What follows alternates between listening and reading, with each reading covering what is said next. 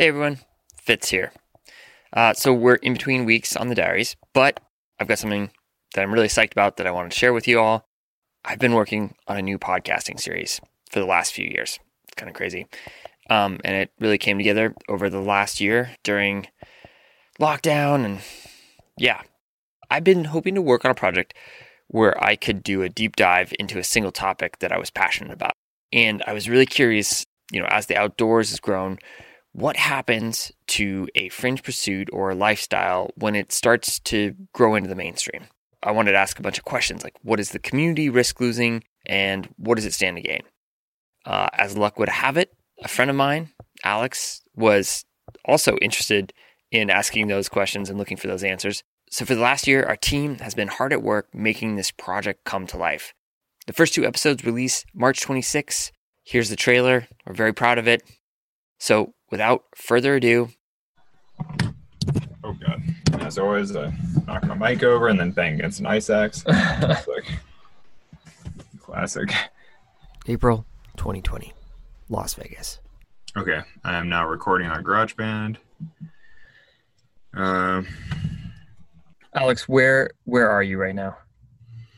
So I am sitting in a closet underneath my staircase. I guess it's my gear closet. I've got 3 ice axes within 18 inches of my face and a whole rack of cams behind me and a bunch of shoes hanging on the wall. Clearly, we've been able to bring the highest levels of production value to this operation. Everybody works from the space they have. And actually, the closet is incredibly quiet and it's not disruptive to the rest of the house. So other people can go on living without even knowing that I'm doing my thing. So, I love the gear closet. Should I just introduce myself as well? I'll just do a whole take. So, hi, I'm Alex Honnold. And just like everybody else in the country, I started a podcast during the pandemic. Hi, I'm Alex Honnold. This podcast was supposed to be leading up to the Summer Olympics. And, Okay, let's try something a little different. Let's dive in. Why would the world want another climbing podcast? Why are we making this?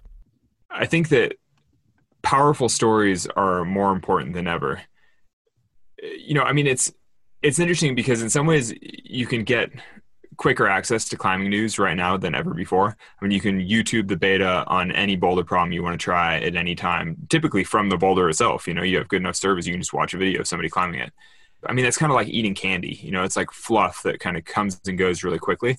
But I think that really powerful climbing stories, like the legends that we share with our friends, we're like, I just can't believe that happened. That's such a crazy story. Those stories really carry, the history of climbing in a way that YouTube shorts don't. There is no central repository for climbing knowledge. There's no rules. It's not televised. It's not in mainstream news for the most part. Really, we just have climbing culture. The stories that we tell each other, the legends. The basically the campfire sessions where you retell crazy climbing stories. That is climbing culture. That's where ethics come from in climbing. We've talked a lot about this idea that climbing has changed. There are climbing gyms springing up in basically every city or town that has more than 100,000 people, even if it's hundreds or thousands of miles away from the mountains. Climbing is going to be included in the Olympics for the first time, if they ever happen. It's getting bigger. It's more organized. There's more science to the training. There's more money behind it. And the sport is more accessible than it has ever been before. And the quality of athletes participating is going through the roof. And standards are being shattered. And while this has happened, really in the last 10 years, it's kind of wild because the community, we can't all agree whether climbing is even a sport or some sort of fringe lifestyle, whether it's about athletics or adventure. And it is like some phenomenon we all helped create, but we don't really understand what it is. Yeah. What I hear you saying is that those stories told over a campfire, they kind of serve as like a compass for our community. Yeah. Some of the great stories of climbing are slowly being forgotten because they happened decades ago. There was no easy way to record them. nobody to share them, basically.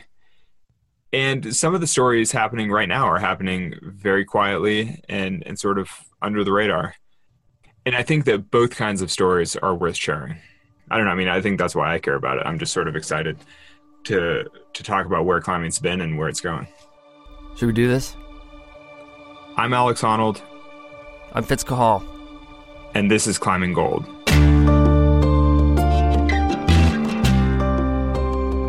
We bring you a new podcast from the creators of the Dirtbag Diaries about where the sport of climbing has been and where it's headed. As adventure gives way to athleticism, what do we risk losing, and what do we stand to gain? We need things that are on the fray that push the limits. I mean, if we stop doing that, what happens to the growth of our sport? If you look at the history of climbing, we started by just wanting to get to the top of these big mountains. This next evolution happens to be rockless. It's plastic and wood. You'll hear from the climbers who helped us get to this moment. I was passionate about climbing mountains. So you're saying that you dragged George out of the priesthood in order to do first ascents with you around the world? Yes.